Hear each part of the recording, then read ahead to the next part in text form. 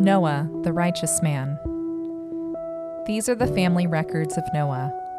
Noah was a righteous man, blameless among his contemporaries.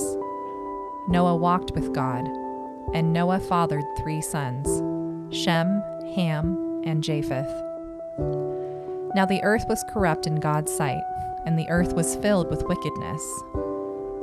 God saw how corrupt the earth was, for every creature had corrupted its way on the earth.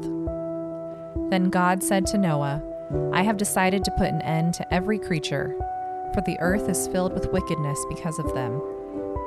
Therefore I am going to destroy them along with the earth. Make yourself an ark of gopher wood. Make rooms in the ark, and cover it with pitch inside and outside.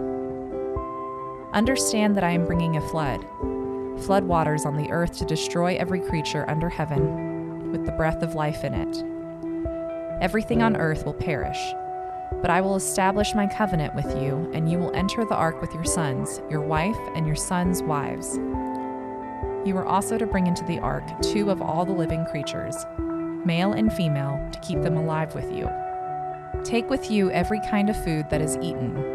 Gather it as food for you and for them. And Noah did this. He did everything that God had commanded him.